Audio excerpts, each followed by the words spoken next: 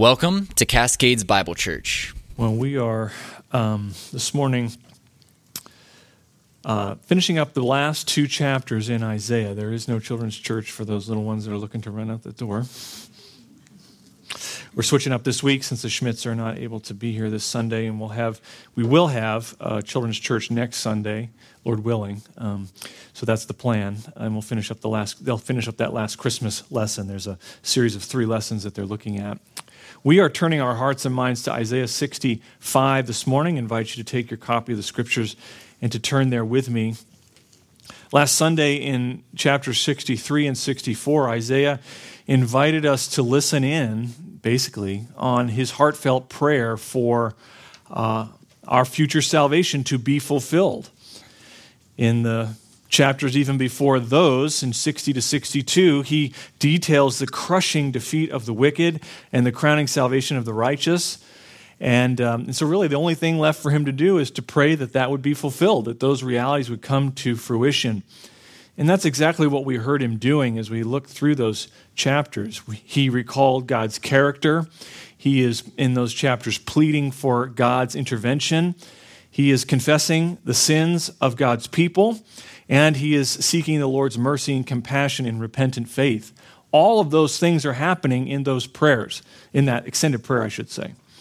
And as we listen into his prayer, like poor and needy peasants, we glean some important life-giving spiritual morsels to help strengthen us as we go about the task of praying for our future salvation to be fulfilled.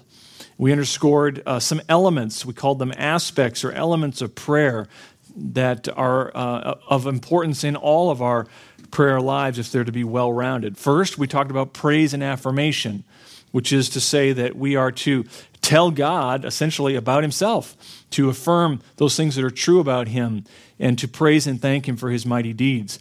Another element we said of prayer is this whole concept of intercession. To intercede is to bring the requests of others before the throne of grace on their behalf. We also talked about a third aspect of prayer, which was confession. And confession is where you and I acknowledge our sin to God. We call sin what he calls sin. And then we also, alongside true confession, have a spirit of repentance. True repentance and confession always involves a change of mind about our sin that results, it's so complete that it results in a change of action. It leads to righteous obedience. So we talked about all those different aspects of prayer. And as we listen in Isaiah's prayer, then he invites us, we said, to find refuge for our soul, to offer the sacrifice of praise to God, and to whip the devil, to borrow the words of Thomas Brooks. He invites us to do all of those things. And we ended last week looking at James chapter 5, where James actually reminds us that the same power that Isaiah wields in prayer, or fill in the blank, Moses or Elijah or Paul or whoever, you think of these titans of the faith, the same power that they wield in prayer is available in our spiritual tool belt also, if we are only disciplined to put it to use. We said, we looked at James 5, verse 16, where James says the effective prayer of a righteous man accomplishes much. And so we were challenged last week in our text to pray, and among other things, to pray earnestly, to pray expectantly that God's kingdom would come and that his will would be done on earth as it is in heaven. That has been our prayer. That's Isaiah's prayer, and it should be ours as well. But no sooner does Isaiah's prayer end in chapter 64 that God is then moved in chapter 65, which is where we are this morning, to respond. He gets real-time responses, which is cool. But I don't think some of these responses are a little bit frightening. Isaiah has asked, as we went through the text, if you've read it, if you're familiar with it, if you were awake last week when we were teaching through it, why do you laugh? He asks these questions as he's praying. And we said that that's okay. In fact, we can ask questions as we pray. But he asks questions, if you boil them all down, they're questions that basically can be boiled down to, God, where are you? God, why have you gone silent? Right? In chapter 63, in verse 15, he says, look down from heaven and see from your holy and glorious habitation. God, where are your zeal and your mighty deeds? Right? That's a question asking, God, where are you? Or in chapter 63 and verse 17, why, O Lord, do you cause us to stray from your ways and harden our hearts from fearing you? Or in chapter 64 and verse 10, where he ends, he says, your holy cities have become a wilderness. Zion has become a wilderness. Jerusalem is a desolation. Our holy and beautiful house where our fathers praised you has been burned by fire, and all our precious things have become a ruin. And then he asks this question, will you restrain yourself at these things, O Lord? Will you keep silent and afflict us beyond measure? So Isaiah, out of deep anguish and emotion, is perplexed as to why it seems, and that's the operative word here, why it seems as though God has gone into hiding. Why, God, have you hidden your face from us? Where have you gone? And God's response in chapter 65 and following makes clear that his apparent delay in responding to Israel's present distress and their present difficulties, that apparent delay is just that. It's apparent. It's apparent. You look at chapter 65 and verse 1. God speaks here in the opening verses. He says, this is God speaking, I permitted myself to be sought by those who did not ask for me. I permitted myself to be found by those who did not seek me. I said, here I am, to a nation which did not call on my name. I have spread out my hands all day long to a rebellious people who walk in the way which is not good, following their own thoughts, a people who continually provoke me to my face, offer sacrifices in gardens and burn incense on bricks, who sit among graves and spend the night in secret places, who eat swine's flesh and the broth of unclean meat is in their pots, who say, keep to yourself, do not come near me, for I am holier than you. God's initial response sets the record straight as he speaks back to Isaiah. God says, I am not in the business of hiding myself. Again, he says, and again, I have stretched out my hand to you all, and you have slapped it away. Interestingly, Paul actually gives us some inspired commentary on the opening verses of chapter 65 in his letter to the church of Rome. If you look at Romans 9 and in Romans 10, he alludes to these verses. Paul adds light to this text to show that God's plan of salvation has never been limited to just Israel, but has always had a worldwide scope that included both Israel and the nations. God's always intended to save sinners from every tribe and tongue and people and nation, with the nation of Israel, we said, being a beachhead through whom the gospel message would go forth into all the world. And so Paul reminds us that God's revelation about himself has never been hidden from man. That rather, the problem is man has hidden himself from God by his own insistence on suppressing the truth and unrighteousness. God's response here to Isaiah's prayer reveals that the real reason it seems as though God is hiding himself from his people is that his people have stubbornly refused to approach him on his terms. They have refused to come to him on the basis of faith, but instead have tried to carve out their own rebellious path. And this rebellious refusal to submit to God's law in their hearts is exposed by their evil conduct. Right? It's conduct that's rooted in their rejection of God's righteousness and, as Paul says, their vain attempts to establish a righteousness of their own. So God, though, as we look at this, as God speaks here, we have to understand God is so gracious. He is so filled with mercy, so absolutely committed to his eternal purposes to save sinners, that God says in verse 1, I have permitted myself to be sought by those who didn't even ask for me. And I have permitted myself to be found by those who did not seek me. And so the real question God says you ought to be asking isn't, God, where have you gone? But rather, God, how can you be so patient? Sometimes people balk at the clear biblical teaching that God elects some unto salvation while leaving others to reap the just judgment that they deserve. But the wonder of wonders isn't that God saves some people, it's that God saves any people. That's what's so amazing. That's what should blow our minds. All of humanity is without excuse.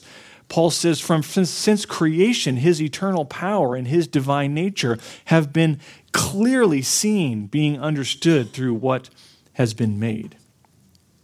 And God tells Isaiah here, not only have I given the nations an inexcusable revelation of myself in the glory of creation, he says, I've given you, Israel, all that, plus the privilege of being called by my name. He says, I've given you my law. I've given you my covenant promises. I've sent you my holy prophets time and again.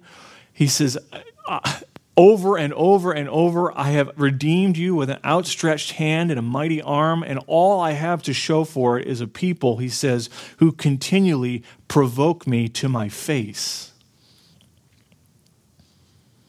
And it's ironic that God says here that those who've scoffed at him and rebelliously spurned his law, he says, you think I've gone silent? Well, do not worry. There is a day coming when you will hear from me, loud and clear. And we see that in verse 6. He says, these are smoke in my nostrils, verse 5, the fire that burns all the day. Behold, it is written before me, I will not keep silent, but I will repay. I will even repay into their bosom both their own iniquities and the iniquities of their fathers together, says the Lord, because they have burned incense on the mountains and scorned me on the hills.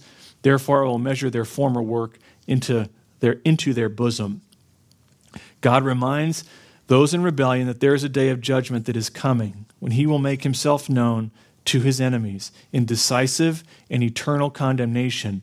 And this is echoing what we just saw back in the previous section, back in chapter 59 and again in chapter 63. But it's interesting, as soon as he gives this word of judgment, he pivots from judgment to mercy. God says it doesn't have to be this way. And we see that in verse 8. Thus says the Lord, as new wine is found in the cluster, and one says, do not destroy it, for there is benefit in it. So I will act on behalf of my servants in order not to destroy all of them. The picture in verse 8 is poignant.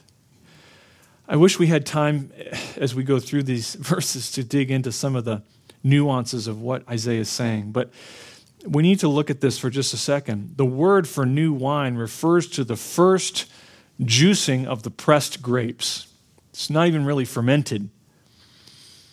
And it's like the Lord is the vine dresser walking through a vineyard, and all he has found is just row after row after row of fruitless grapes. And he's just ready to burn it all to the ground. And then, suddenly, he discovers a row of perfectly ripe grapes, just out of nowhere, it seems. And these grapes are so ripe, they are so perfect for harvesting, that they're so ripe, they're actually oozing juice on the vine. These are choice fruits. And it's as he sees this, the description here in verse 8 is as he decides, okay, among all the blight, there is a blessing to be found here. And that is how the Lord looks upon those who humbly turn to him in faith. Though we deserve, remember back in chapter 63, we deserve the fierce winepress of his wrath. Yet by his gracious doing, he has cultivated a remnant who are not smoke in his nostrils, but a blessing. And that is God's people. And for this remnant, this righteous remnant, an eternal inheritance will be given to us beyond our wildest expectations. Verse 9, I will bring forth offspring from Jacob and an heir of my mountains from Judah. Even my chosen ones shall inherit it, and my servants will dwell there. Sharon will be a pasture land for flocks, and the valley of Achor a resting place for herds, for my people who seek me. The picture here is Sharon is in the east, Achor is in the west. It has the idea of totality. All of God's land will be made new.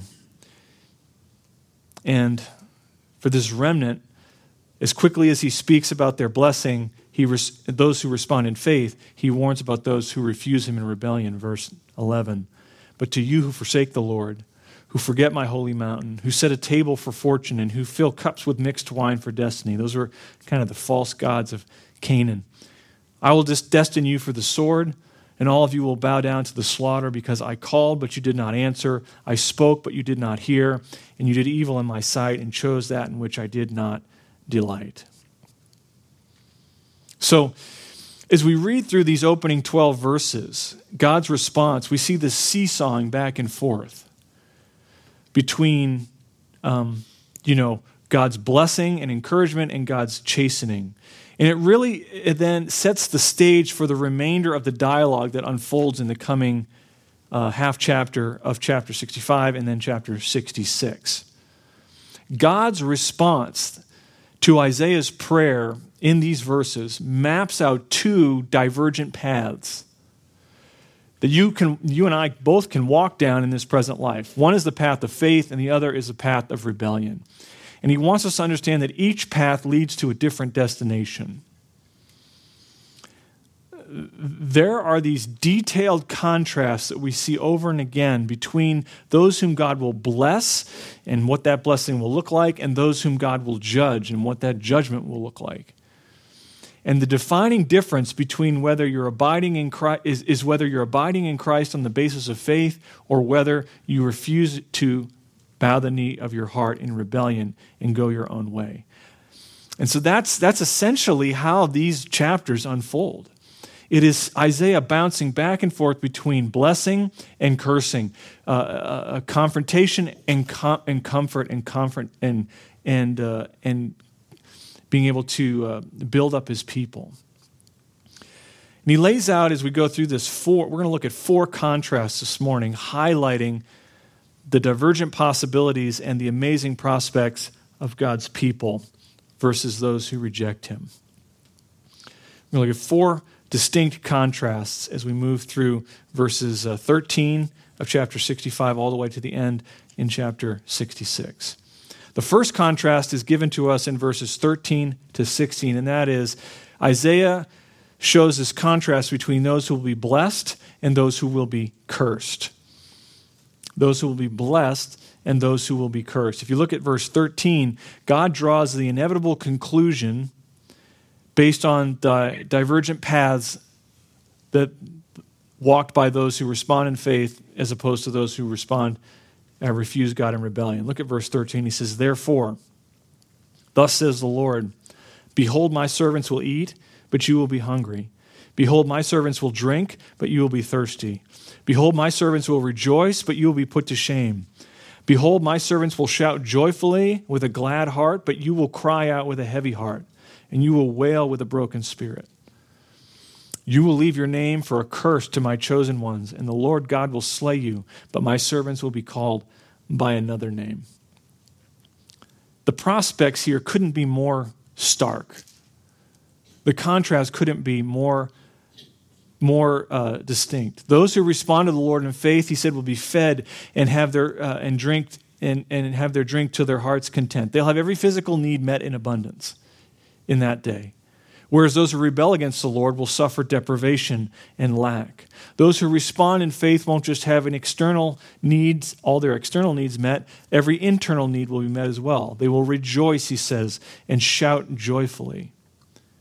Whereas those who rebel will be put to shame and carry along with them anguish. That's kind of the idea of crying out with a heavy heart, and they will suffer disintegration of every vital energy and purposeful activity.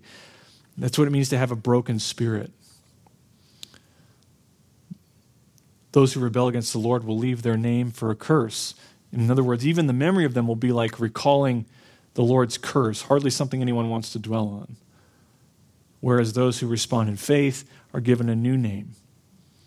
To have a new name is to be given a new nature, a new inheritance, a new family. Specifically, God's people will take possession of all the promises of God. You say, well, how can this be? How can there be such a contrast between the faithful and the faithless, between believers and between unbelievers? And the answer is in verse 16. Because the old order of things has passed away. He says, I can do this because he who is blessed in the earth will be blessed by the God of truth, and he who swears in the earth will swear by the God of truth. And here's the reason, because the former troubles are forgotten, and because they are hidden from my sight. In other words, those who are blessed and those who invoke vows of loyalty to God, the only ones left are believers. This is who he's talking about here. This is why all who are his servants will be fed and drink and rejoice and shout joyfully and have a new name, because they're the only ones left after God's judgment has been measured out. The God of truth that you see referenced there in verse 16 twice, literally in Hebrew says the God of the Amen. The God of the Amen. In other words, God has confirmed his word. He has made all things new. He has created by his power and his grace a universal people, and he has showered them with all the eternal blessings they will ever need. And what's past in God's eyes, he says, is past, like all of our sin, all of our shame, all of our wickedness. It will be past for us as well. It will not be called to mind. You know, every day, you and I, as we live our lives, our consciences are assaulted with our lusts, our anger, our selfishness, our pride, our jealousy, all the sins of the deeds of the flesh. And we see that. We see that multiplied in the world around us. And it grieves us. But that won't always be the case. Isaiah says, one day the former troubles will be forgotten. One day those things will be taken away. And they're gone in God's eyes, and they will be experientially gone in ours who belong to him as well. So we see this contrast between those who are blessed and those who are cursed. There's a second contrast here in chapter 65 and verse 17. It runs all the way into chapter 66 and verse 5. And that is, we see those who enter kingdom glory and those who will be cast aside. We see this contrast between those who enter kingdom glory and those who will be cast aside. He's kind of teasing out the implications of the previous verses. And so, if you notice that at least in the NAS, I don't know about all the other translations, in the NAS, at the beginning of verse 17, there's a little connecting word there, for. When you see a for, that should tell you it's connected to what's before it. In other words, he's either explaining or he's giving the reason, or the author is giving some kind of, there's a connection between what's about to be said and what came before it. And that's what we see him doing. He's connecting what he says in verse 17 and following to what he has said previously. What God's doing, he is now explaining. He's almost like zooming in so we can see the details of this blessing that he summarized in verses 13 to 16. And the thing we need to understand is that everything old will be made new. Everything. Look at verse 17. Behold, I create new heavens and a new earth. And the former things will not be remembered or come to mind, but be glad and rejoice forever, he says, in what I create. For behold, I create Jerusalem for rejoicing, and her people for gladness. I will also rejoice in Jerusalem and be glad in my people, and there will no longer be heard in her the voice of weeping and the sound of crying. What God's describing here is a complete undoing of the curse. This, of course, will begin with Christ's return at the end of the tribulation period, his ushering in a kingdom of 1,000 years. But that is just the beginning. That is just the beginning of an eternity in which all that was plunged into darkness will be, by the Lord's gracious and creative power, transformed into holiness and light.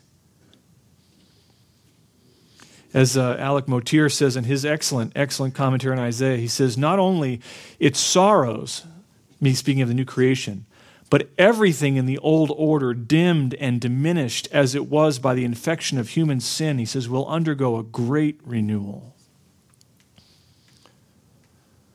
There's been a building promise of new things all throughout these latter chapters, and as you read through Isaiah.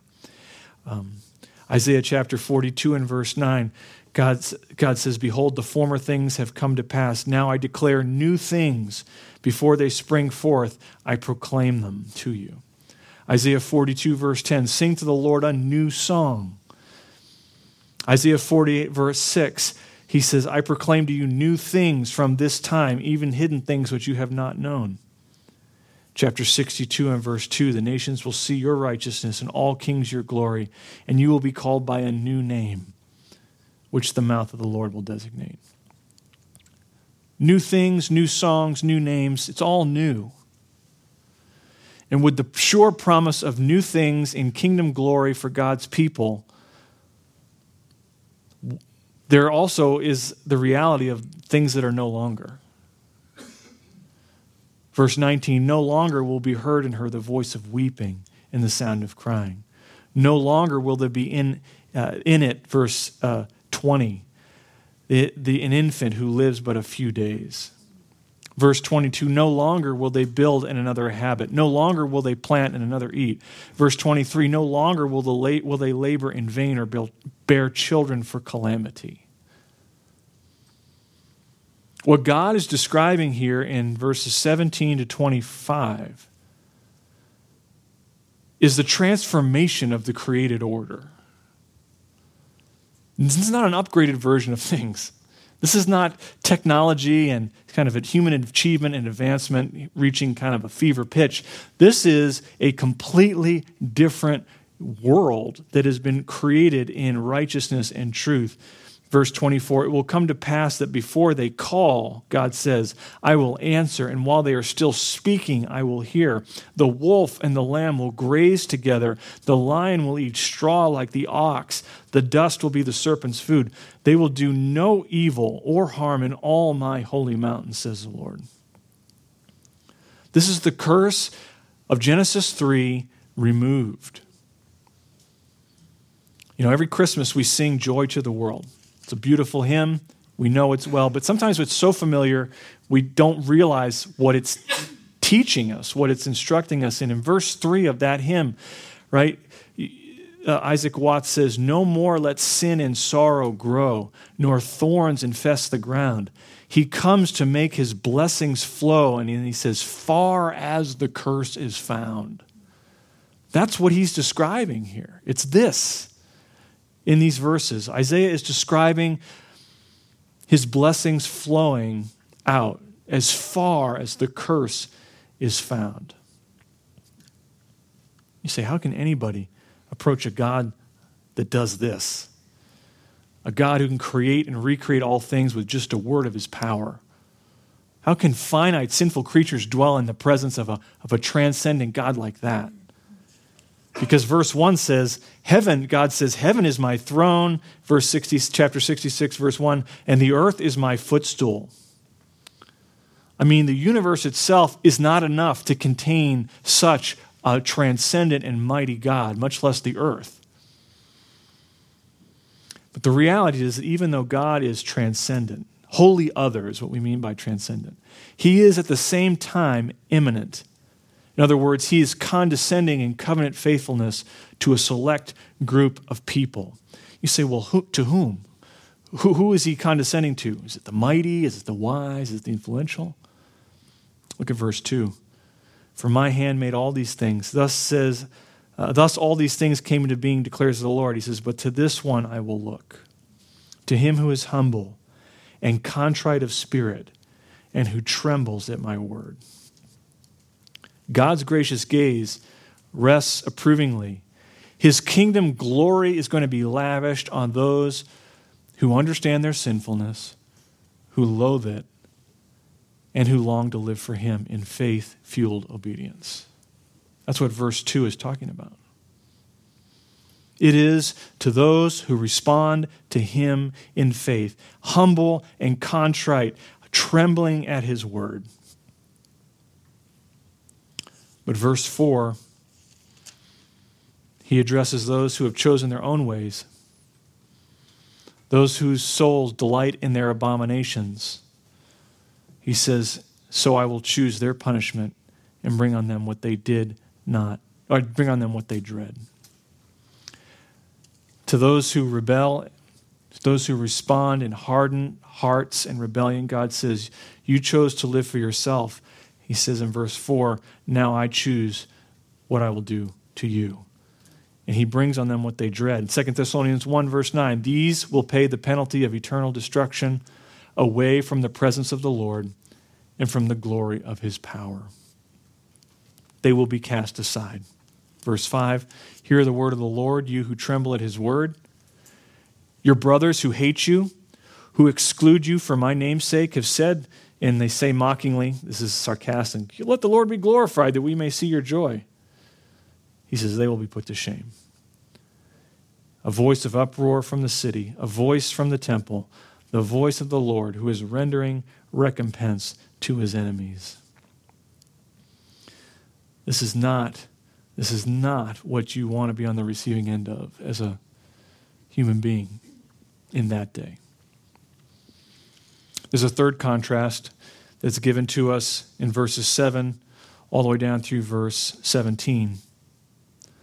We see those who will rejoice, contrast between those who will rejoice and those who will be repaid.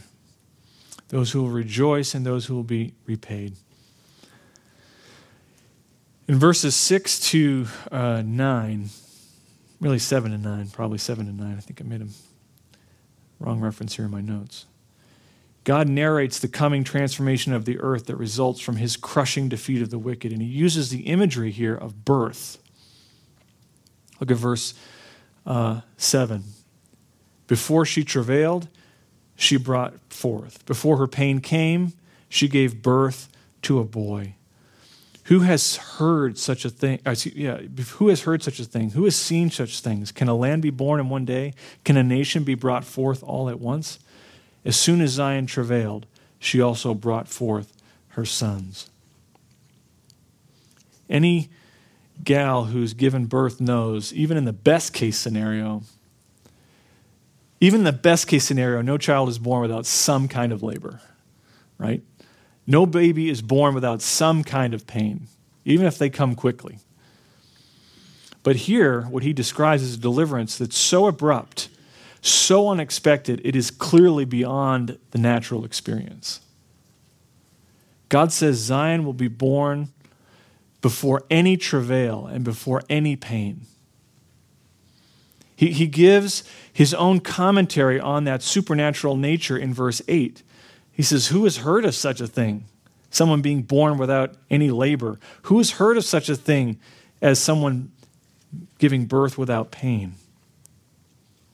This is no ordinary thing. This is a miraculous work of God's transformative power in creation. You say, well, is such a thing, a miraculous thing, is that too hard for God? It obviously is not. Verse 9, God says, shall I bring to the point of birth and not give delivery? It's a rhetorical question. Shall I, who gives delivery, shut the womb? Says your God. The reality is this: when we're tempted to doubt God's power to act or to do or to deliver or to make all things new, we need to remember the words of the psalmist in Psalm 77 and verse 13. What God is great like our God? You are the God who works wonders. You have made known your strength among the peoples.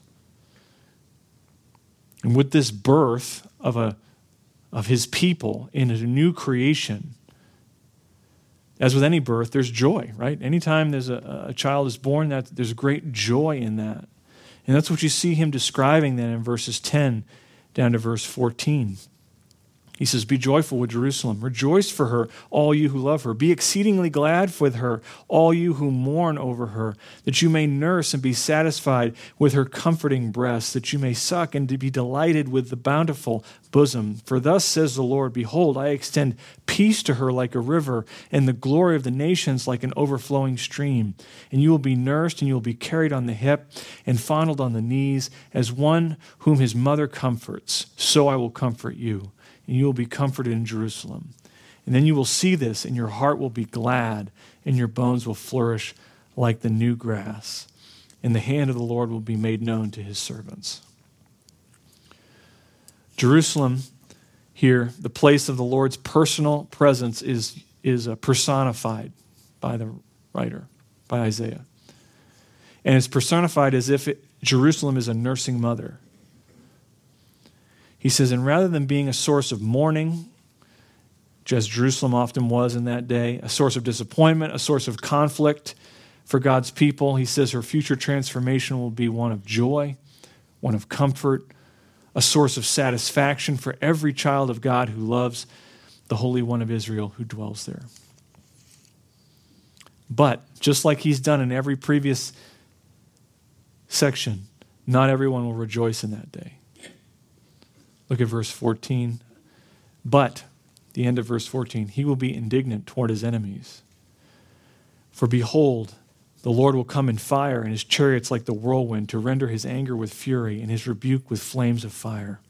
For the Lord will execute judgment by fire, and by his sword on all flesh, and those slain by the Lord will be many. Those who sanctify and purify themselves to go to the gardens, following one in the center, who eat swine's flesh, detestable things, and mice. They will come to an end altogether, declares the Lord. He says, for I know their works and their thoughts. We've said throughout this study that God's salvation includes two things. It includes the crushing defeat of the wicked and the crowning salvation of the righteous. We said you need to think of them as two sides of the same coin. And sometimes when God speaks about his salvation, he's talking about both of those realities, as he is here. God's glory is seen in salvation through judgment. And here he promises that the one who rebels against his word, that's the picture in verse 17, the one who's basically involved in false worship and false religious activity, and the one who scorns the servant's work for other gods, he says they will be recompensed with judgment with fire. There's a fourth contrast and final contrast in the last final verses of chapter 66. And that is Isaiah contrasts those who will return to God and those who will receive wrath. Those who return to God and those who receive wrath. Look again at verse 18. The time is coming, he said, to gather all nations and tongues, and they shall come and see my glory. I will set a sign among them and will send survivors from them to the nations, Tarshish, Put, Lud, Meshech, Tubal, Javan, to the distant coastlands that have neither heard my fame nor seen my glory, and they will declare my glory among the nations. Then they shall bring all your brethren from all the nations as a grain offering to the Lord, on horses, in chariots, in litters, on mules, and on camels, to my holy mountain, Jerusalem, says the Lord, just as the sons of Israel bring their grain offering in a clean vessel to the house of the Lord. And I will also take some of them for priests and for Levites, says the Lord, for just as the new heavens and the new earth, which I make, will endure before me, declares the Lord, so your offspring in your name will endure. And it shall be from new moon to new moon, and from Sabbath to Sabbath, all mankind will come to bow down before me, says the Lord. What he's describing here is the ingathering of the nations, the Gentiles, into God's eternal kingdom. That's kind of the big idea here. Back in chapter 66, in verses 1 and 2, remember the distinguishing mark of those who respond in faith is that they tremble at God's word. Here we see all who tremble at his word worshiping the Lord in spirit and in truth at his holy mountain. You say, well, how do they know about God? They're the ones that don't know about God. They've never heard of his fame or seen his glory. How do they know about it to come and to worship? He says, I will set a sign among them, and I will send survivors from them to the nations, Tarshish and Put and Lud and all these places, to the distant coastlands that have neither heard my fame nor seen my glory, and they will declare to my glory among the nations. And they shall bring all your brethren, he says, from all the nations as a grain offering to the Lord. This is the fulfillment. What he's describing here, it's future, but it really set its future into our day. This is the Great Commission. the sign that he references in verse 19 is almost certainly the cross. It is almost certainly the cross. And the survivors, literally the escapees, are those who are not touched by God's judgment. It is believers taking the message of the gospel to the ends of the earth. And as that effectual message goes out and God's Spirit draws people to himself, he says there will be a harvest of souls among the Gentiles and they will come in. And this is what motivated Paul. At the end of Romans in chapter 15 and verse 15 and 16, I believe he's alluding to this passage when he says, I have written very boldly to you on some points so as to remind you again, because of the grace that was given me from God to be a minister of Christ Jesus to the Gentiles, ministering as a priest the gospel of God. Why? So that my offering of the Gentiles may become acceptable, sanctified by the Holy Spirit. He viewed his gospel ministry to the Gentiles and the harvest of souls that ministry would bring in as he planted churches and preached and teach the word. He viewed that as an offering to the Lord, those people whom he would bring in, just like what Isaiah is describing here. It is the gospel of Jesus Christ that creates a new humanity, both Jew and Gentile, who return to the Lord and participate in his eternal kingdom. It's the gospel that forms a fellowship of believing and worshiping people from every tribe and people and tongue and nation. They are the ones, verse 23, who come to bow down before the Lord. It's a beautiful picture of unity in and around the truth and the one who embodies that truth, which is Jesus Christ.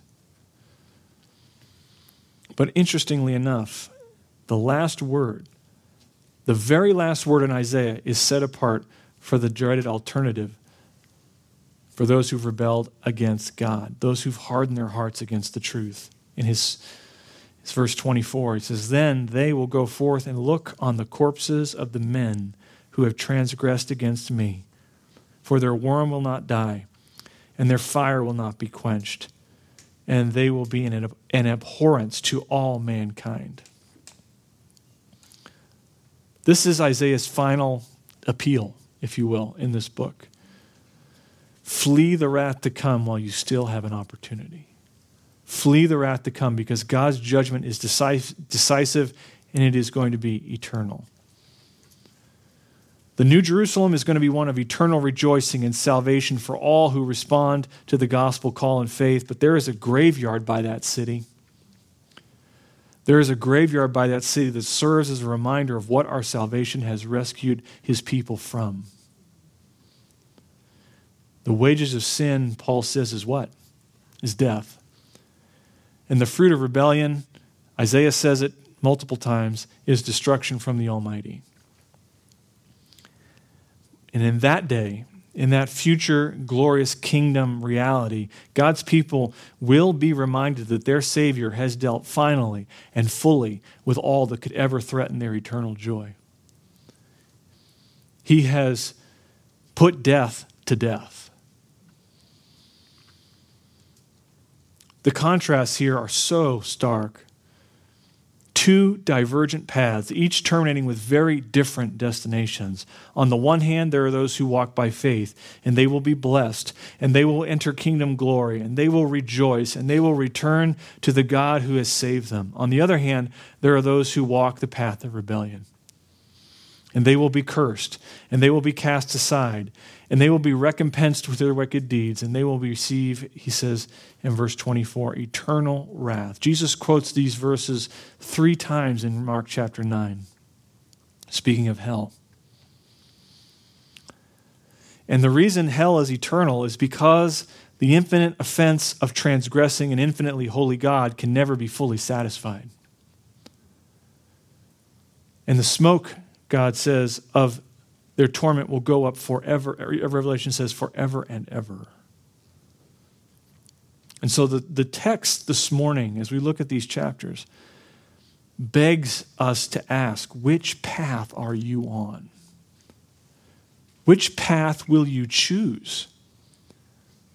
Because as you have breath, there is still time to change paths. You know, Isaiah's very name says it all, right? Isaiah, the name means Yahweh is salvation. Yes, our God is a transcendent God, that heaven is his throne and earth is his footstool. And yes, this infinitely holy, omnipotent, transcendent God is beyond containing, and yet he is immanent. He is so close that he promises to look with never-ending delight and love and favor on every humble and contrite sinner who trembles at his word. James says, humble yourself in the presence of the Lord. And what does he promise to do? He will exalt you. Jesus Christ is presented to us in this book as the Son of David. He's presented as the Lord's servant. He is given to us in these final chapters as the Lord's anointed conqueror. And he suffered and he died and he rose from the grave to purchase an eternal redemption for every single person who calls upon him in faith. And we know, based on the authority of his word here, as well as in all the rest of Scripture, that those whom he calls, he justifies. Those whom he justifies, he what? Glorifies. And so this is our hope. And this is what we long for. The final chapters of this book can be broken down into two things: prayer and promises. That's it. We cling to the promises of God and we pray, your kingdom come, your will be done on earth as it is in heaven. Let's pray. Father, we long for that day. Oh, how we long for that day. You are so kind, so merciful, so patient. And you have what no eye can conceive, nor ear can hear what you have prepared for those who love you. We thank you, Lord, that you loved us with such an eternal love. And help us not to lose sight of the big picture here. You've given us the commission to preach the gospel, to teach all the nations what you have commanded, to call them to repentance and faith. We pray that you'd do that, Lord, that you'd empower us to do that and help us to use the Christmas season to talk about those things with people who will listen. And we pray that you'd soften hearts and draw people to yourself. And Lord, we thank you that you... that all that you have promised you will fulfill. I mean, as surely as you have fulfilled the promises we've already seen realized from the book of Isaiah, we know that he's a true prophet and all these things will come to pass. So Lord, give us faith to keep persevering. As we saw in Revelation this morning, may we be those who overcome and may we receive the reward. And Lord, if there's any who are on the outside looking in, we pray that you would draw their hearts to you this morning. They would see only two ways to live. And we pray that they would turn to you. In Jesus' name, amen. Thank you for listening. We hope you've been encouraged by today's message. For more information or more messages like this, visit us at cascadesbiblechurch.com or subscribe via your favorite podcast app.